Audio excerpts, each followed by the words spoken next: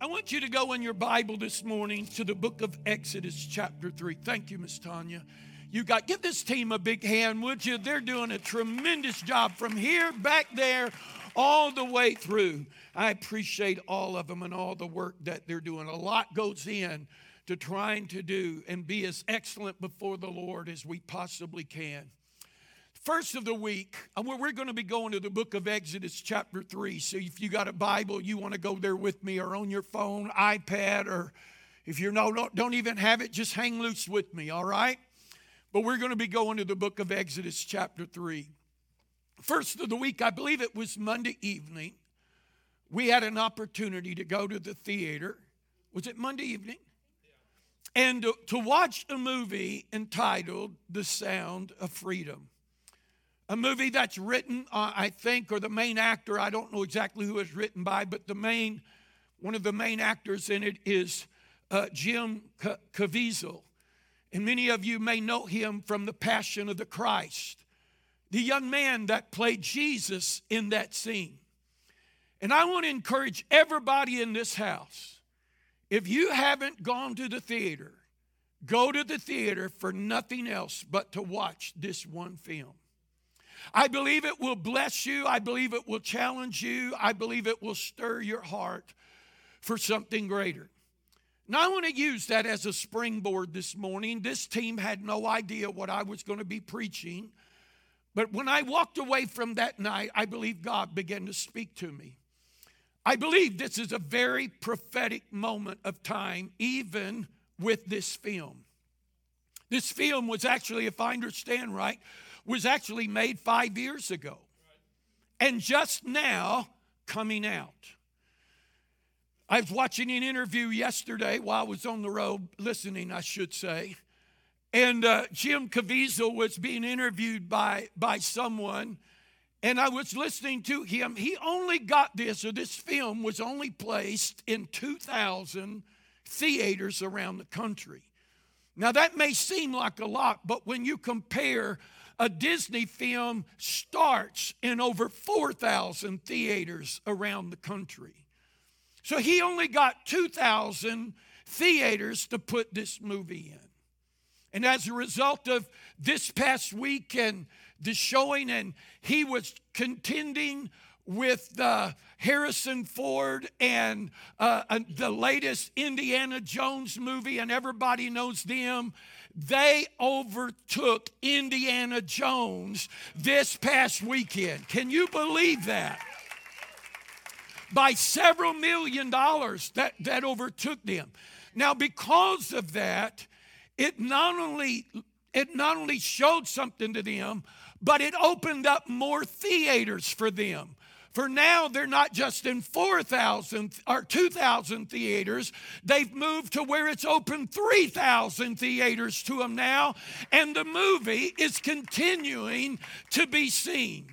And I believe it's a very prophetic sign of what's going on in the sound of freedom and what God is doing. If you don't know, I don't want to give it all away, but you must know a little bit about what it is about. It is about child trafficking or sex trafficking in our world, and especially here even in our nation at the moment. Now, without going into all that film and listening to him yesterday and gathering a few other statistics, just give me a little bit of favor. Do you realize that over 300,000 children are abducted in some form in our nation every year? Just this past weekend, in a small town in Tennessee, not too far from us, a young two-year-old girl was taken by her mama's boyfriend, taken to Chicago, and they found the baby dead there. This is happening every day around our nation. Do you realize that child trafficking has become a major import into our nation here of America. Matter of fact, at the times of the major events in our nation, such as the Super Bowl and the concerts and everything that goes on, these figures escalate because of the people that have come into our country and the people that are here that are demanding these things to take place. It has become $150 billion industry in our nation. Now I want you to think about that for a moment. It's even, my mind can't even wrap around $150 billion. But if you take every sports team in the nation, basketball, baseball, football, every one of the teams and their salaries and what they're making, you're still not scratching the surface. Even if you add even the new soccer leagues that have come in and put their salaries together, you're still crawling up there. And if you take, now I'm taking some information from Jim right now, right? My buddy Jim Caviezel, like I know him. I'm taking his information that if you take every 18-year-old and send them to Harvard College on a full tuition, you are still just beginning to look at what $150 billion industry would look like in our nation. Every day, a child is going missing somewhere. Across our borders and our open borders, this has been a big debate politically. But we have thousands upon hundreds of thousands entering into our country across our borders. Now, I'm not trying to be political here at all, but I want us to understand something because these are true statistics. They're being identified and they're being processed at our border. And then they're being brought up into different cities of our nation.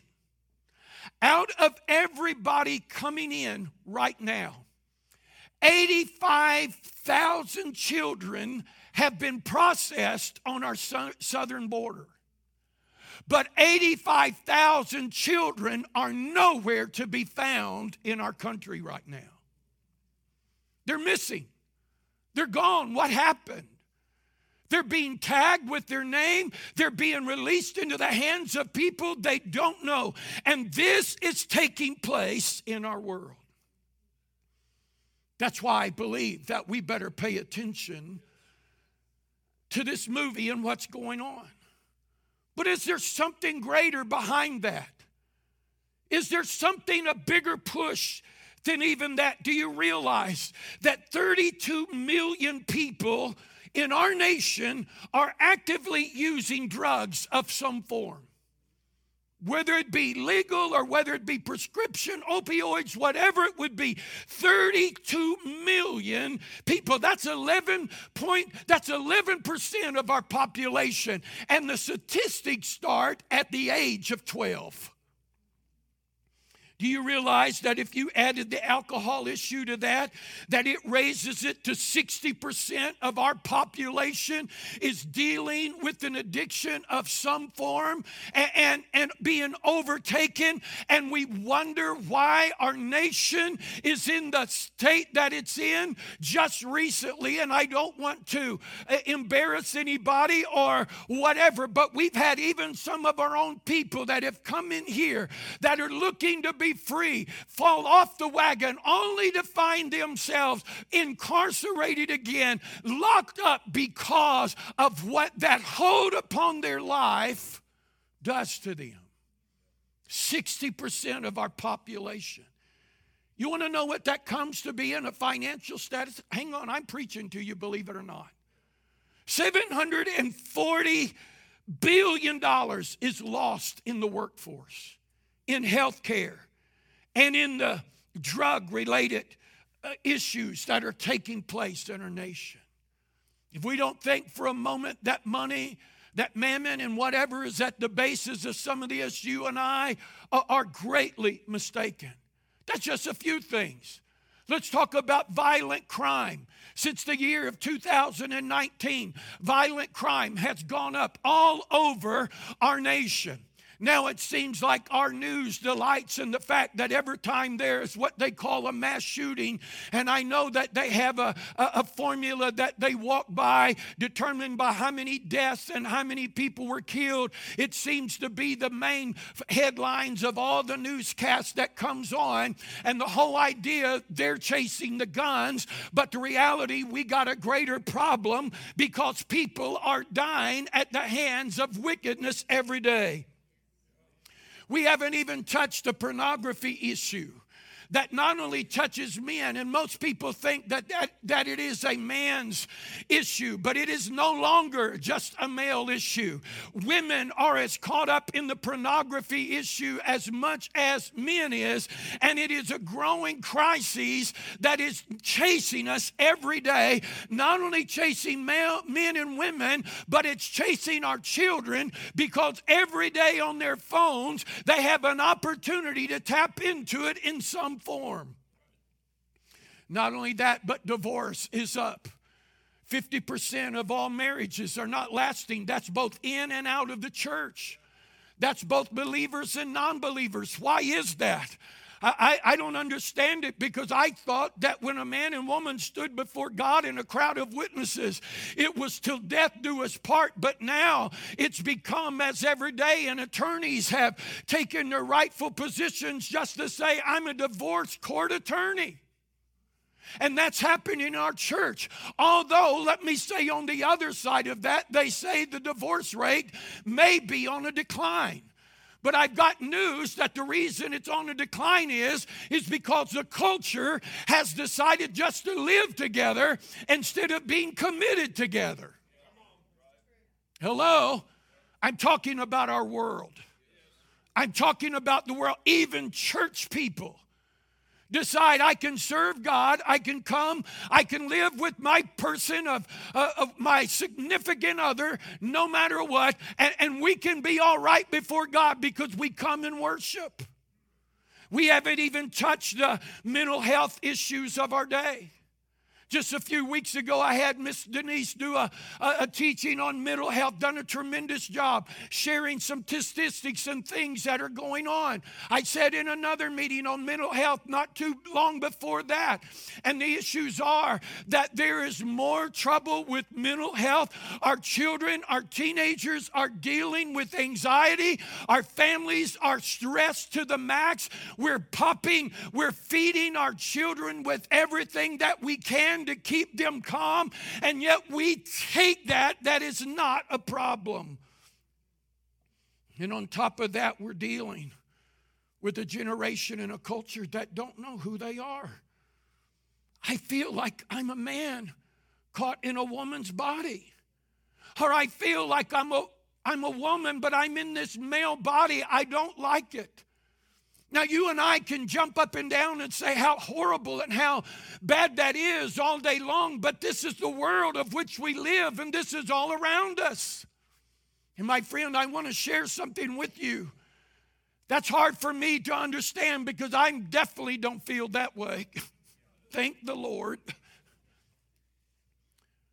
But what's hard for me to understand is, and for you to understand is, those feelings they have are just as real in one sense as the feeling that I have for my wife right there.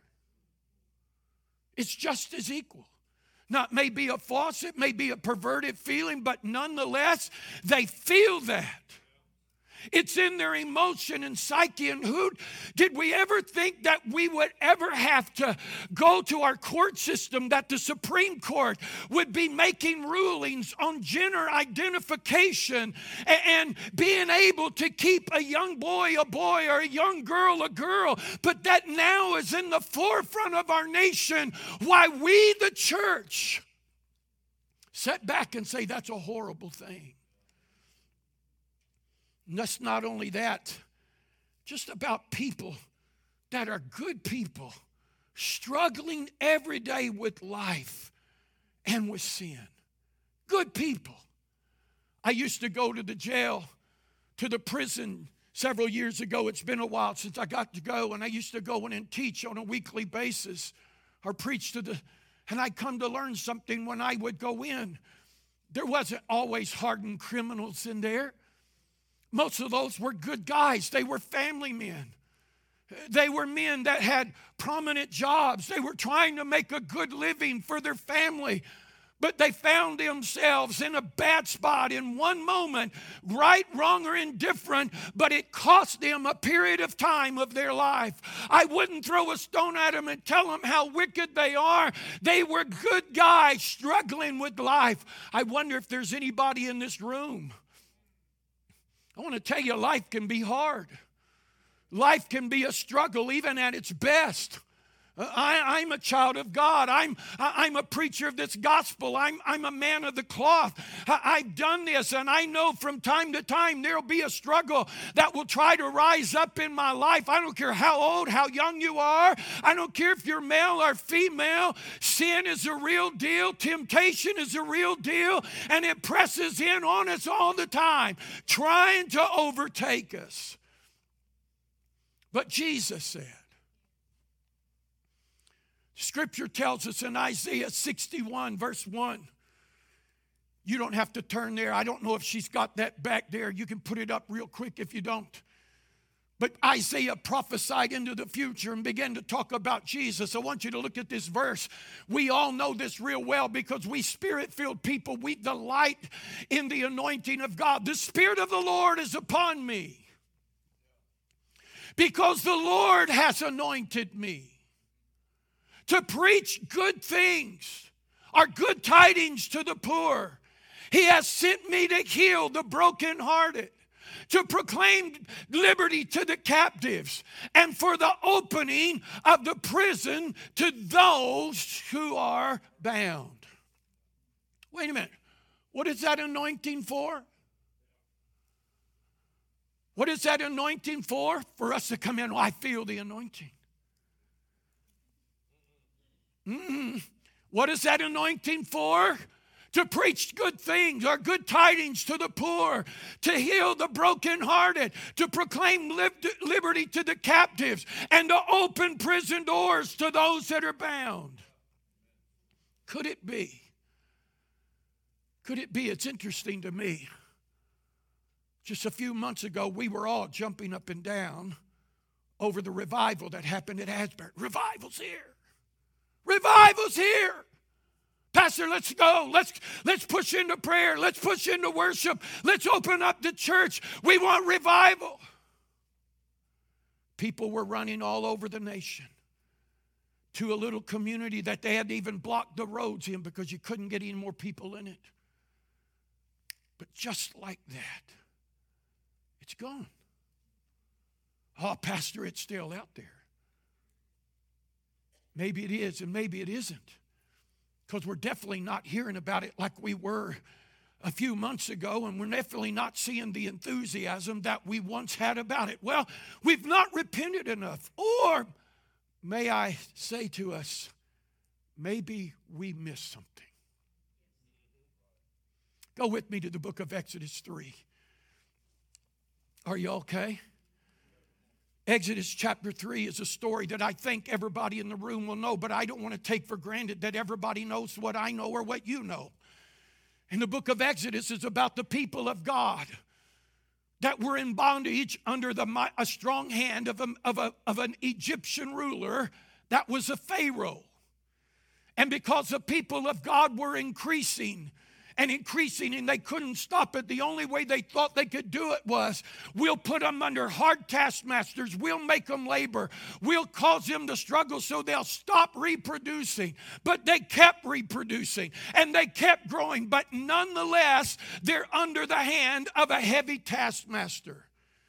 It was actually prophesied that they would go into bondage for 400 years. And the book of Exodus starts out with that story that they're there. And there is a mother that gives birth to a baby. And they were increasing so rapidly that Pharaoh said, I got to stop this. I got to stop the seed, because somehow somebody, I believe, knew that a deliverer was going to come out. And he gave order that all the male children would be cast into the river or would be killed. Part of that river, the whole idea, it was a god they worshiped. And they would offer those babies as sacrifice, much like what is going on in our nation right now at the hands of an abortionist. And so they would cast them in. But there was a mama that had felt something, there's something special about my baby. She named him Moses. Instead of destroying her baby, she built a little basket, pitched it, and put the baby in. And hopefully, I'll send it down the river. Maybe by grace of God, somehow my baby will survive. But one of the Pharaoh's daughters, if I understand right, was down by the river, no doubt bathing at the time. And this basket floats by. She hears the cry of a baby. And she blows and she pulls the basket. And instead of dunking the baby, something in her said, I want this baby for myself. And she kept this little one, and she ordered Pharaoh, I want this baby. And she said, I need help nurturing this little one. And it just so happened, by the grace of God, that his mother was called upon him. Am I telling the story right? Was called upon him to take care of this little baby as he grows. So now I've got a Hebrew baby growing up in the highest house of the Egyptian land in the home of Pharaoh. And he grows. And he learns the Egyptian ways. But at the same time, he is a Hebrew. As this boy called Moses, which means drawn out, as he grows, he finds himself one day as a young man. He's walking through the streets, no doubt, of Egypt, and he sees an Egyptian mistreating a couple of Hebrews. And what was on the inside of him began to be stirred. And the Bible says that he slew the Egyptian. He covered him up in the sand. And the Hebrews that saw it now, he thought, nobody's seen this. But now somebody has seen it. They know there's a story. They know there's a secret, because this Egyptian is buried. And the only thing that Moses knows to do is, I got to run. I got to get away from here. And as I was looking at this story, trying to find some stats about it, one of the writers said that he traveled 200 miles away from where he was. Now, I don't know if it was that far. It was a great distance that he separated himself from his family. He goes into a foreign land to him. He marries a daughter from a man whose name was Zipporah, I believe it is. Her father's name was Jethro. And he begins to be a hired hand, a help to his father-in-law, taking care of sheep on the backside of the desert at a mountain base called Horeb. And one day, while he's taking care of sheep, an angel of the Lord appears. Follow with me real quickly. And it says, now Moses was tending the flock of his Jethro, his father-in-law, the priest of Midian. And he led the flock to the backside of the desert and came to Horeb, the mountain of God. And the angel of the Lord appeared unto him in the flame of fire from the midst of a bush. So he looked, and behold, the bush was burning with fire, but the bush was not consumed. Then Moses said, I will now turn aside and see this great sight, why the bush doesn't burn. So when the Lord saw that he turned aside to look, God called to him from the midst of the bush and said, Moses, Moses. And Moses said, here am I. Then he said, do not draw near this place. Take your sandals off of your feet, for the place where you are, or where you stand is holy ground.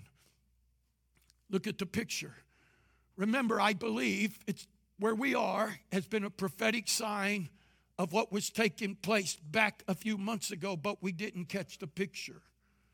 An angel of the Lord appeared in a flame of fire. We like the fire. What we need is more fire. Everybody's chasing the fire. But it wasn't the fire that God was after. It wasn't the fire that was the prominent thing. It was the fact that God had came down. And the only way maybe to get Moses' attention at the moment, I'm going to do something supernatural, and that would be for a bush to burn and not be consumed. Because listen to what Moses said. I'm going to take a look at this. I got to figure out why this tree is burning, but it's not being consumed. And all of a sudden, God's got his attention. And God speaks to him. He said, Moses. When he's calling his name twice, there's something significant that God is saying. It speaks, first of all, that he is actually demanding him, in a sense, to humble himself and to give him honor for who he is. But if it's really like that, maybe it'd be more like when my mama used to call me years ago, and once in a while Diane will call me this way, Zachary Bruce. Because when they would say it like that, they want my attention. You know what I'm talking about. I want you to pay attention to me. Moses, Moses. Moses said, I'm here, Lord. And then God gives him another command. Moses, take your shoes off. For the place that you're standing upon is holy ground. I believe there's been many moves of God over our land. And even as of late, where the power and the fire of God shows up, and I'm all for it. I love it. But I believe if we're not careful, we'll get caught up with the flame and we'll miss the voice of direction and instruction that God wants to give us because we're so enamored by the moment. Believe it or not, I heard somebody say recently, we have become revival junkies. We're as addicted to certain feelings and certain movements. I'm going to say it, you're not going to like me, but we're addicted to prophets. We're addicted, give me another word, give me another this, and we just keep chasing and we keep running, and we're yet to stop and listen to what God is saying. I believe that God had to go a different route. So isn't it interesting that Jim Caviezel is not only the main guy that goes to bring deliverance to a little boy and a little girl, but he played Jesus in the Passion of the Christ that would bring freedom to the whole world.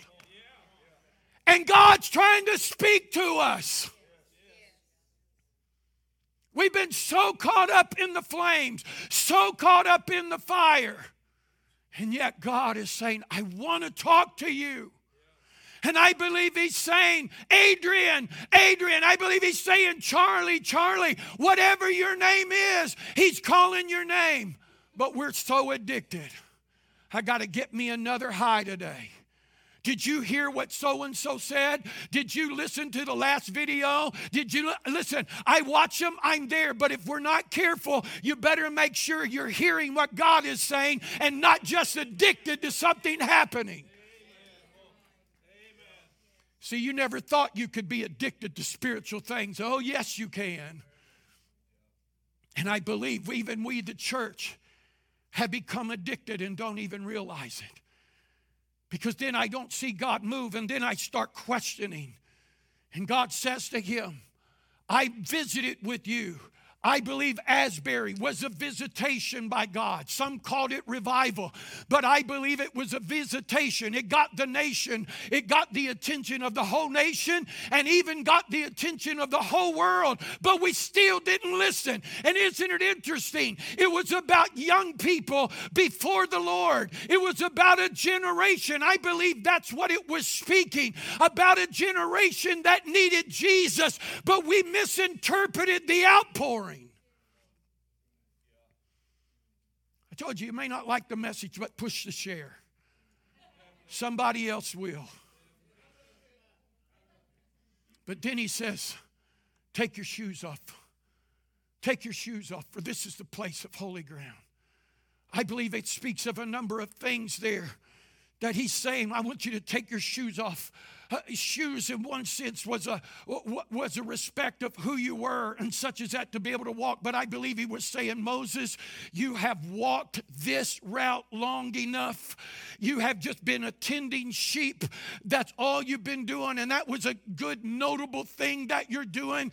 But Moses, I've got a bigger plan for you. And when he was saying that he's on holy ground, he was absolutely saying, Moses, you're in my presence. You may not feel like it, but you're in the place where I am.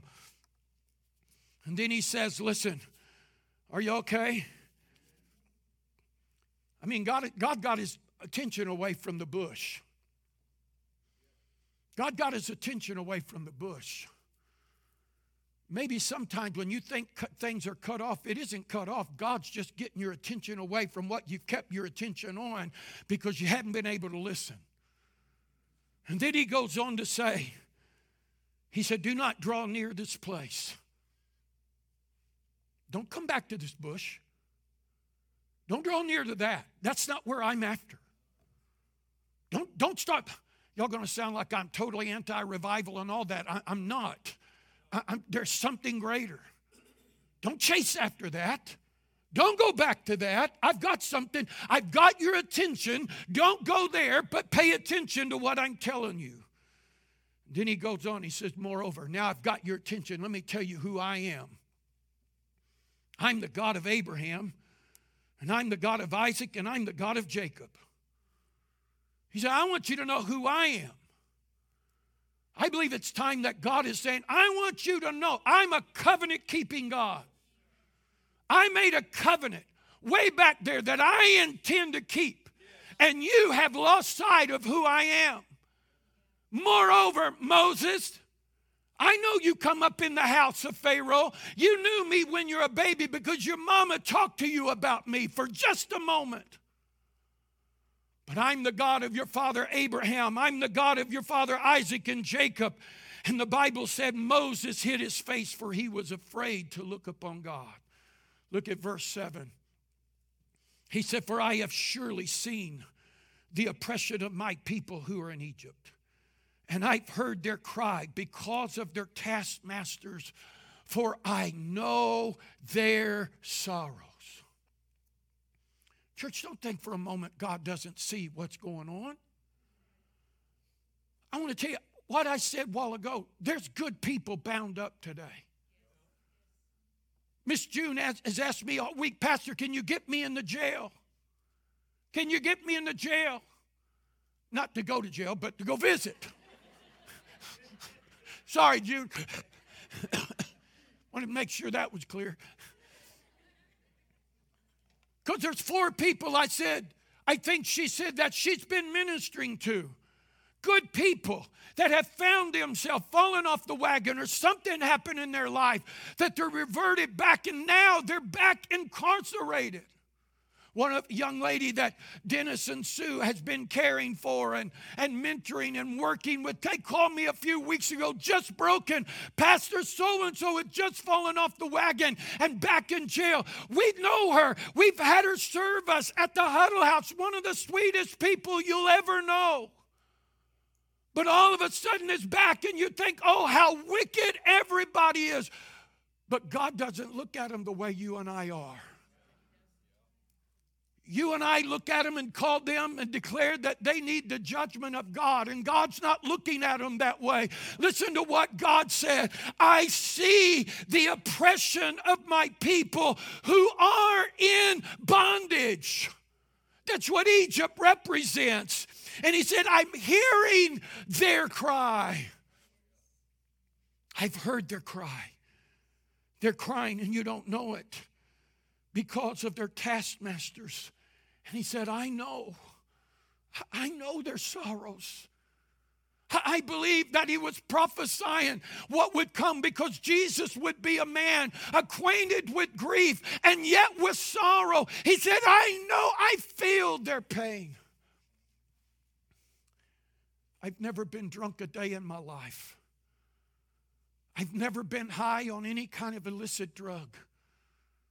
I don't know what that's like. And I'm just using that one area. It doesn't mean that I don't have struggles in other areas. But I have had struggles in my life, believe it or not, where I've cried, God, deliver me. This thing is stronger. This pull on my life right now is stronger than what I can imagine. When you and I just see them messed up and out of their mind, you don't know the cry coming out of their heart in the night season. And will somebody help me? He said, I've seen. So look at verse 8. So I have come down to deliver them out of the hand of the Egyptian, and I'm going to bring them up and bring them into a good and large land. God said, I've come down. I have visited for one purpose, to set captive free. I've come down so that people can be free. I'm visiting you so that those that are bound can be loosed. And then in verse 10, he's talking to Moses now. Are you okay? Take a good breath. Are you ready? So now he speaks to Moses and he says, come now, therefore, I'm going to send you. Wait a minute. Wait a minute. God, if you know we got a problem, why don't you just deal with it? God, if you know things are so bad, I couldn't help but think about that little baby, that little girl, stuck in the jungles, stuck away in the jungle where nobody would know, under the hands of wicked, evil men. Nobody knowing where she's at. I got an idea. Oh, she could cry, but she's one of God's children, and I believe God her. And I'm thinking, wait a minute, God, you could have sent an angel in there and wiped out every one of them. Why didn't you? Because what God has set to do on this earth, He has chosen to do it through flesh and blood, through the hands of men like you and I. So He says, come now, and I'm going to send you therefore to Pharaoh, and that you will bring my people, the children of Israel, out of Egypt. He said, I'm going to send you into the face of the ruler, but you're going to bring my children. Notice how God says, my children. You may not feel like a child today, but whether you identify that way or not, you might identify in so many binary things, it's just nuts.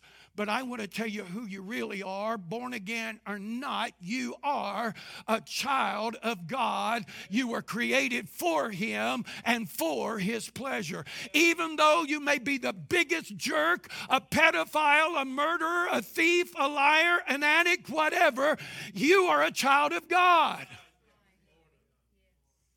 So God said, I'm going to send to Moses to deliver, a Moses that's had an encounter with me, a Moses that has heard my voice.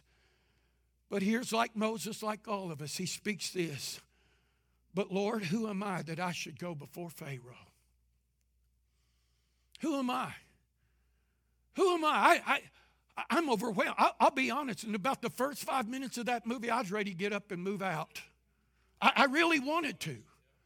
It was that overwhelming to my heart in that just first few moments. I couldn't, there's my beautiful granddaughter over there. I couldn't imagine one moment anybody taking one of our children. I can't imagine that. But moms and dads, brothers and sisters, happening all around us every day. And we're looking at problems. Who am I? What am I going to do about it? How can I work any solution in this thing? Well, I think I have an answer for you.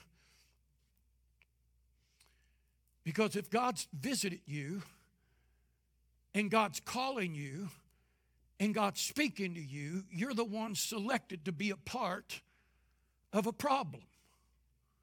You're somebody's miracle. You're somebody's, what we need is miracles. You know, I've come to learn something. Y'all may disagree with me. It's okay. Just push the share button. Somebody will. I'm going to work that for a while. I don't think Jesus went to a city and said, at 7 o'clock tonight, I'm going to be doing miracles. If you want to see a miracle, come. I don't think it worked that way. But that's become the American culture. No, it's become the church culture. Let's do a big meeting. Let's bring an evangelist. Let's get as many people in the building as we can. And I see it advertised all the time. Come for signs, wonders, and miracles. The only problem is we get there, I see very little signs and very little wonders. And if there is any wonders, we're wondering, where are the wonders? Oh, we used to advertise that way. We got Val Treese coming, God's man of faith and power. We'd put his face up on a billboard, or we'd put him in the newspaper, get a whole page of it. God's man of faith and power, come and be healed, delivered, and set free. I don't think we ever did him that way, but just using him. But that become our Western American culture. This is what I believe Jesus did. Jesus is just on a journey, sent from God. He walks by and sees a problem. And he turns and said, I know the answer to what you're dealing with. And he healed him. When he didn't do the miracle to prove who he was, therefore he done the miracle. We've got this thing all back. What we need is more. You're waiting on a miracle. Well, find a problem and step into it and ask God how he wants to work through you to get it done. That's one thing. I believe who you are by things that you've been through. Some of you have been in that world. Some of you have no doubt been. We've got somebody, I think it was somebody in our church. I know I was talking to somebody recently, didn't know when they were a child. They had been abducted. Didn't even know it. You know, you've been there. Maybe you've gone through a family loss. Maybe you've been through a crisis. You didn't go through that thing for no reason. I'm not saying God put it on you, but if you want to give the devil a black eye, you can live in the misery of that thing, or you can rise up and you say, I'm going to take my experience and I'm going to work and make sure that not another person deals with this. Hello. Some of you know what it is to be an addict. Don't be a partner and say, come on, once an addict. No, I'm free by the power of God, and I'm going to help get other people free. Maybe you've been in the bases of poverty.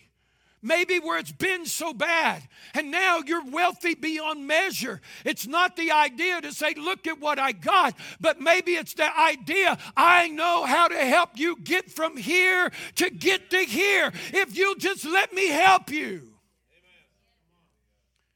See, whatever you've been through, you can take it and use it for a tool of God. Moses said, but Lord, who am I?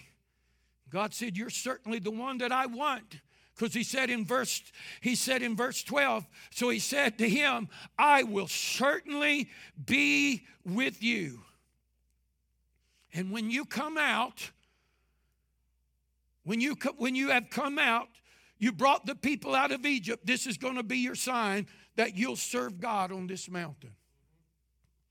Now that's interesting to me. Because so many times we're still stuck just witnessing to people and telling them, no, I think we're to get them to be a part of the family and the household of God. Because they're not going to survive out there alone.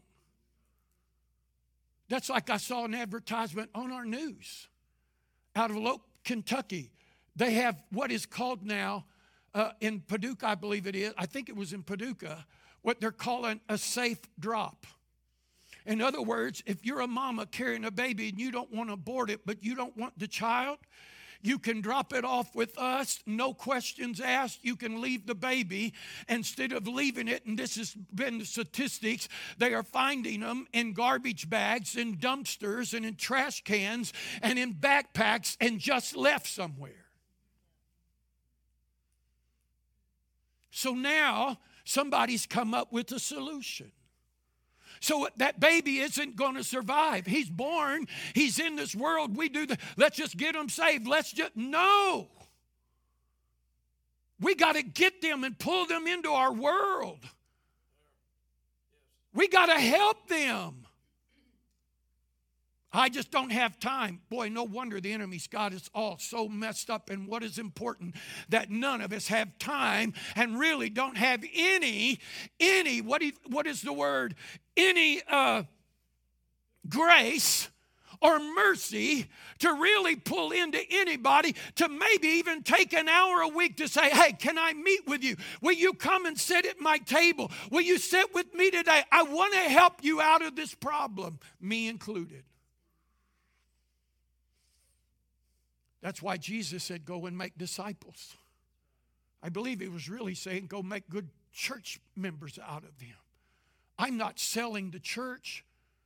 I'm selling the life that we've got to do life together. That's why we're putting a greater emphasis that we're going to stop being event driven. We're going to get to the Word of God, and we're going to be a people that are going to grow and strengthen one another, help one another, and do life together so that we can help more people out there. Worship team is making their way back. Come on, guys. So Moses said, who am I? And God said, you're the one I want. But Lord, what am I going to tell them? And he said, you just simply tell them, I am. You know what our message is? Jesus. As much as I like Christ Church, it's not Christ Church. It's Jesus. Jesus is, but Pastor, they won't believe me. Pastor, they won't receive me. They don't want to hear him. That's the message. That Jesus come to bring deliverance to them. That Jesus is the one that will answer them. Well, Pastor, they won't believe me, so what am I going to do? I don't have time to read every verse, so this is what he said. He said, what do you got in your hand, Moses? What do you got in your hand? I got a rod. Throw it down. What happened to it? It became a serpent. He said, now take it by the tail and pick it back up. That's interesting to me. Of all things, he could have turned that rod into a serpent. He's speaking to Moses. Because Moses, it was a serpent that deceived mankind out there from the very beginning. And I want you to know that I'm giving you authority over that devil, that you have the authority to overtake his power and his control. See, we're going to have to contend with some things. But most of us don't want to get involved. I don't want to get involved. I don't have time to be involved. So we operate church differently, and we wonder where God is. We hire pastors to do what we're called to do. And it never was the role of a pastor to go and do all the work of the ministry. It's my job, our responsibility to equip and encourage and tell you who you are and what you got in you and encourage you to go do it. And then we wonder, why aren't we seeing any results? We're not operating biblically. So let's just go get a hotshot evangelist. Let's rent an auditorium. Let's do a few miracles, and it's still not the plan of God. Oh, I know, I love these guys, and I won't use a name, but I love all these guys, and if I had a chance to have them, I would have them. But if I'm bringing them and making my dependence of what God does in this church and in this region upon them, I'm still out of order. So he says, I've given you a rod. He said, but I want you to take your hand, stick it in here, pull it out, and it became leprous. Stick it back, and it was whole. This one has always fascinated me of what it was representing. I believe God was saying to Moses, and Moses, I'm going to allow you to touch their heart through your words. And you're going to convict them. Your words, not you, but what I share with you and how you share it with them are going to convince them of who they really are and how sinful they are. But you're going to see that when you touch their heart, my power can go to work and I'll transform them. And I'll take that ugly heart and I'll make that ugly life and I'll make it brand new again. Moses, I want you to go. Last verse, and I'm going to pray.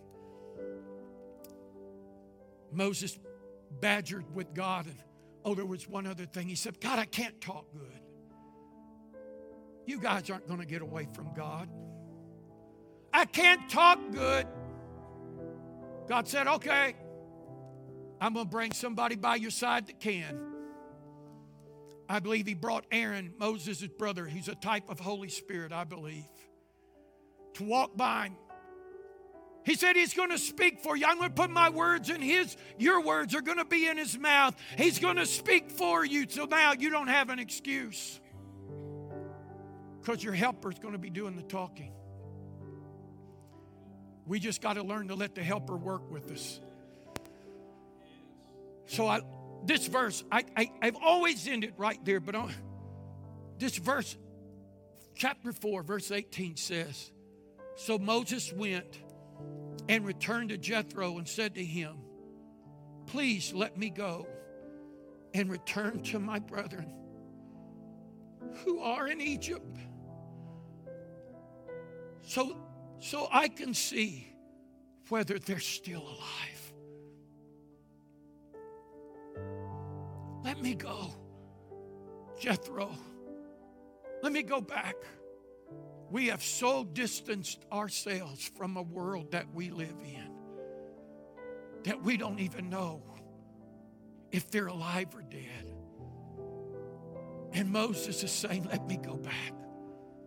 I'm ready to go, and I'll do what God is saying. Church, every song that we sung this morning, every one of them, if you paid attention, they didn't ask me what I was going to preach. But everything was about Jesus bringing his people out. Shout it from the mountain. He brought us up out of that empty tomb, out of that grave. And Jesus wants to do it again. I believe if there's a visitation in the earth right now, it's not time for us to chase fire. But I believe it's time for us to give our ear to the Lord and turn to him and say, I'm ready to pay attention. You don't have to quit your job. You don't have to leave your family. You don't have to quit playing golf or going fishing or whatever you do. Just live it out every day. You can still make t-shirts. You can still whatever you do. Maybe God has divinely positioned you in the place you're at for such a time as this. And I want to say to you, you're not too old. You're not too old. Well, we're going to let the young... No, we're not. We're in this together.